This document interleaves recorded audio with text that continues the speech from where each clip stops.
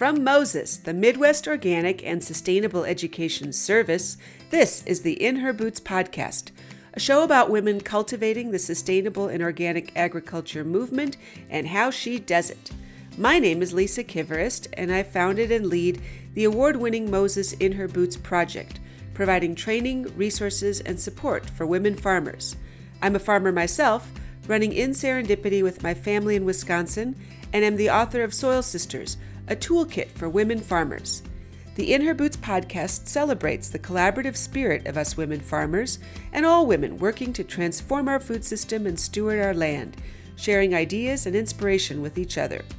Whether you're a woman with a dream of starting your own farm or already have your hands deep in the soil, there's something for you here. Be sure to subscribe so you won't miss anything. Today we sit down with Mary Ann Bellazzini of Campo di Bella. She shares her story of growing up on the north side of Chicago and evolving from being on the expected track of having a typical suburban career to detouring to moving to rural Wisconsin. Abundant Gardens led to the family farm business and eventually the farm-to-table enterprise she runs today. Mary Ann Bellazzini and her husband Mark run Campo di Bella, a farm-to-table restaurant and winery in Blue Mounds, Wisconsin, serving Italian-inspired farm dining experiences. Self-taught on the farming side, Mary Ann and her family moved from the Chicago scene and for several years ran a vegetable CSA inspired by the Abundant Gardens. Her Italian heritage and love for creating welcoming settings around food inspired the current food service venture. So we are here with Mary Ann Bellazzini at Campo di Bella in lovely southern Wisconsin here. Thank you so much for sharing your story, as you always do, of the ins and outs of creating this beautiful farm enterprise you have here. But we want to kick things off with your story, which I know you share with me, of not having farm roots, right? And having urban Chicago roots even. But where did you start? So my husband, Mark, and I are co-owners of Campo di Bella here in South Central Wisconsin, which is in the township of Blue Mounds outside of Mount Horeb, which is a Norwegian-based town, heritage town. And we're known for our trolls. So I need to put that plug in. The trollway is a big one here. Mark and I, however, were born and raised in the north side of Chicago. We grew up 12 blocks away from each other. We didn't know each other until after college. My high school girlfriend introduced us when she went to college with Mark at DePaul University. And we started dating. And at that point, we had no idea we were going to end up farmers. We were just two 20-somethings trying to get degrees and find a job and live a good life. A suburban life, I guess, would be what we were aiming for back then. Yeah. That's about 23 years ago. So we've come a long way and a far way from that point. But it's taken us back and forth from Illinois to Wisconsin a couple of times, his other work. And in 2007, in 2004, we came back to Wisconsin permanently. We knew we wanted to live here and raise our kids here. We had our oldest in 2001, so he was 3 years old, and we wanted to look for land, and we were going to build a house on 5 acres of property. Again, we had small gardens throughout our moving around from Illinois to Wisconsin, but never anything for production, just for our own personal use. Well, you're both Italian, everybody. Right. So you need a little bit of tomatoes, you need some herbs. Our herb garden was always bigger than our tomato garden anyway. So in 2005, we had our second son at the same time that we broke ground on that home that we were building on 5 acres out near Mount Horeb here. And we had this big garden. The garden came before before we broke ground on the house. We didn't have any water at that point, but we were gardening it nonetheless. And we always had big gardens. And we just had too much herbs and vegetables for just the 4 of us. So we asked some people what we should do, and they suggested we go to the Mount Horeb Farmers Market. And we thought that was a great idea, and we got to meet some really cool people at the market vending, and we learned about community-supported agriculture, and we really thought that was the way to go. Now, what I tell my guests at the restaurant is that The normal path would be for someone to buy a membership to another CSA farm and see what 20 weeks of vegetable means and how you can use it and all that. Then you'd go and work on that farm or another farm as a worker share, and then possibly start your own business as a CSA might farm. be normal, right? Yeah, we just moved straight in. We skipped those first two steps, and in 2008, in December, we found this property. It was 20.7 acres. And some other things had happened in Mark's work off farm. And we just thought, what are we doing this for? We really just want to help people understand how to grow and to eat and to prepare good, healthy food for themselves and their families. And our boys were still pretty little at the time. And so spring of 2009, we planted our first CSA season. And unfortunately, where we planted is where you're sitting right now. And there's about 1.5 feet of stone right under the topsoil. So we got super nervous. Mind you, Mark and I do not have ag degrees. So that's another kicker. Everything we learned is on a large learning curve. And so we double planted that year and had some, the previous owners had some gardens in the back behind the farmhouse. So we made sure that we had enough vegetables for the first 11 families of our CSA program. And so that's how we started the CSA movement. That's fascinating. So your whole move rural and move to Wisconsin was motivated by your personal family and wanting to raise your kids out of the city, and we did. There was no vision for this then. No. We had no idea. Hindsight's 2020. I really could have used some ag courses in college, but no, we had no idea that's what we were going to do. Mark was studying in healthcare. I was studying in education. And when the kids were here, we had lived in Chicago for a little bit with our oldest because of Mark's work, and just really knew we didn't want to be there forever. That wouldn't be our forever home. We knew Wisconsin would be our forever home. We just didn't know what that entailed or looked like. And then in 2007 and 8, we were going back and forth to Italy to visit his and my extended family members, because we're first generation Italian Americans, which means our parents immigrated here in the late 40s and late 50s and 60s, and as children and as teenagers. And so we've always had that connection and that kinship to our extended family members over the Atlantic Ocean. And we started building those relationships and had a small apartment left to us by his grandmother. And so we loved their lifestyle, and we loved the way that they looked at life. Everything was about spending time together. There was no rush in anything. You didn't rush through lunch. Those are 2.5-hour lunches. They're called pranzos, with wine and good food and company. And we just really loved that concept of it. Their day is a lot longer, similar to farmers' days, and it's not compacted in an 8 to 5 kind of format. And we just really enjoyed getting to know our family and all the great things that were over in Italy at the time. And so we wanted to create that here on the farm, but that wasn't our intention when we first opened the CSA. We were just going to be vegetable farmers and see how that went. And then we turned 40 somewhere in the 5 years that we were a CSA. And we, instead of the Maserati, Mark bought 2 sheep. And that started the menagerie of animals on this farm. And we ended up with being pig farmers at one point. We're sheep farmers. We've had dairy cows and milked cows. We've had no turkeys.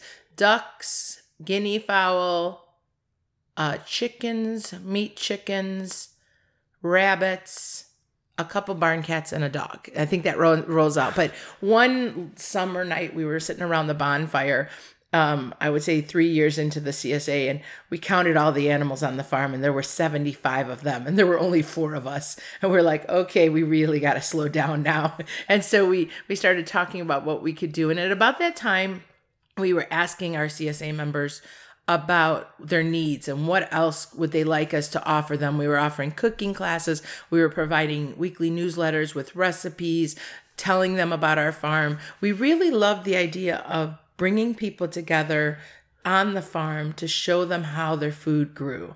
And so they said, well, you could cook for us. And we started laughing. We're like, well, so can you? And they're like, yeah, but it looks so much better when you do it.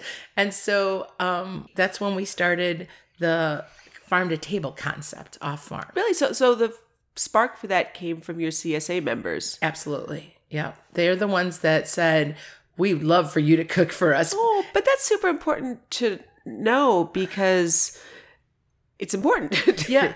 I mean, you already had a customer base that supported you, but you were also doing what they wanted more of. Right. And our customer base was very small. In the big CSA movement statistics, we literally had just 27 other families. We were not large at all. And we focused mainly on Italian vegetables and herbs that they could cook with and use. So we were educating them on some things they had never even been introduced to or even thought about trying. We had quite a few snafus though. The one year that Mark ordered big size, I think they were called king size blue Hubbard squash. And we had no idea that these things were gigantic when they finally grew out. I've seen those recently, yes. And we brought them to our CSA pickup sites, and I had customers turn me away. They wouldn't take one home. And I said, well, you could just put it on your portion as a decoration.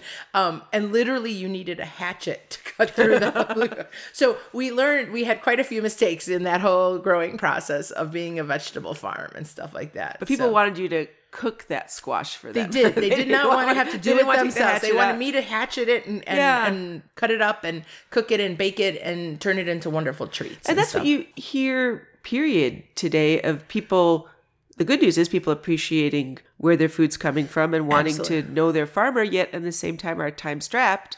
Yeah. And are there other ways to serve this up? Like literally on a plate. So we'll talk more about this amazing journey you have had with Mark on the kitchen and opening the restaurant now. But so that idea sparked with the CSA members. And what are you doing today? Where are things now? For the CSA, we no longer offer a CSA. We tried to carry both for a little bit and it just became too labor intensive. And we're a very small farm. And so we do a lot of the work ourselves and or hire out a couple of worker shares. So today we just have a third of an acre of land devoted strictly to producing vegetables, mainly for the farm to table dinners. But we're open year round.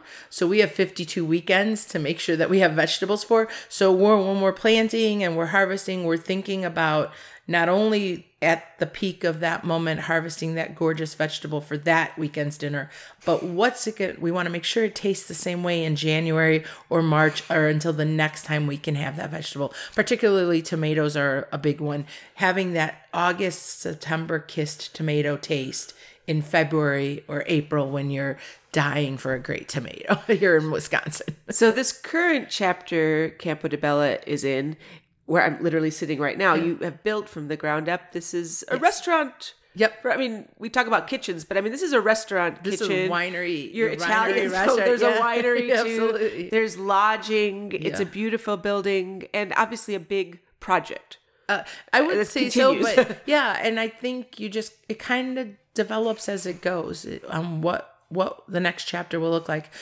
This will be 2019 will be our 5th year doing the restaurant winery, and I don't see myself stopping ever. I mean, when my kids get old enough and if they want to take it over, then maybe someday I'd like to go over and maybe retire to Italy a few months out of the year. But I think I would miss my Wisconsin seasons. So I think I'll be back. I'll stay here for permanently. And how has the transition been from, I mean, I realize it is still evolving and it happened over years to go from full-time, I mean, farmer with your hands in the soil and the CSA side to now more restaurant entrepreneur, host. There's other layers to it now, right? Or other roles. Yeah. But I mean, they're all still your personality. I mean, at one level, I'm like, this wasn't a transition at all. You're just doing the same thing you've been doing in a different setting. Exactly. I mean, I've always been in education. I'm just educating people differently than I was when we were running the CSA. And before that, I was counseling students on college and career. And so now I counsel the animals and I counsel my guests on wines and foods and how we created the meal for them and stuff like that. It's kind of the same thing. It's just a different way of looking at it. and stuff. So I find it fascinating and fun. And the customers are so amazing and so gracious to listen to me for 2 hours on a Saturday night, babble on about all of our cooking experiences and or failures and or triumphs, depending on what happens. Craving that. And it's such a unique dining experience because you're still rural. Yep. I mean, people drive out here. Yeah. It's depending on the time of year, dark, but it's remote, right? Yes. This is a restaurant, but I'm using air quotes here. Right, it's not, this ain't Applebee's. You don't have the open sign. You don't have the big neon sign saying, come this way, because my neighbors live down the street and I have to be respectful of their land as well. And so I don't have the luxury to put up big signs that say, follow us to the nearest restaurant and stuff like that. And you're not, I mean, describe your hours now. I mean, Fridays and Saturday nights only during the winter. And then come May, we'll open up the patios for wine bar and munchies kind of appetizer menu from 1 to 5 in the afternoon. But right now we're doing Friday nights from 4:30 to 9 o'clock. You can walk in and still have those munchies and a wine tasting, or you can register and pay online for the Chinita dinner, which is a 3-course dinner, and that gets served at 6:30. So we've evolved quite a bit and things changed pretty fast here on the farm. So last December, we weren't doing Chinita dinners on Friday nights. We were doing dinners. I don't even know what we were doing last December, but it's evolved from having munchies and maybe having an entree and an appetizer and a dessert a la carte to having dinner, but now you set the time anywhere between 5:30 to 8. But because we're learning and improving ourselves, we've realized that setting a time for everybody to eat at the same time for us in the kitchen, because we're such a small staff, is incredibly beneficial. So now we ask everybody to come at 6:30 for dinner. And you can come early and have some munchies ahead of time with a glass of wine. And you sit at your own individual table on Friday nights. It's family friendly. And then on Saturday nights is the more farm to table experience. That's 2.5 hours long. It's communal dining, white tablecloth, and you get me as the sideshow. So awesome. It's a fun, unique experience. And our menu changes every weekend, and our menu is seasonally based. So we're very adamant about that. Unfortunately, there are some ingredients that we just can't grow here on the farm. So we try to be as authentic to seasonal as we can. Terrific. Thank you. Thanks for listening to our In Her Boots podcast. I'm your host, Lisa Kiverist, with the Moses In Her Boots project. This episode's audio engineer was Liam Kiverist of TechSocket.net. The podcast was brought to you by the Midwest Organic and Sustainable Education Service, Moses. The mission of Moses is to educate, inspire, and empower farmers to thrive in a sustainable organic system of agriculture. For more information on Moses, In Her Boots, and a bounty of organic resources, check out mosesorganic.org.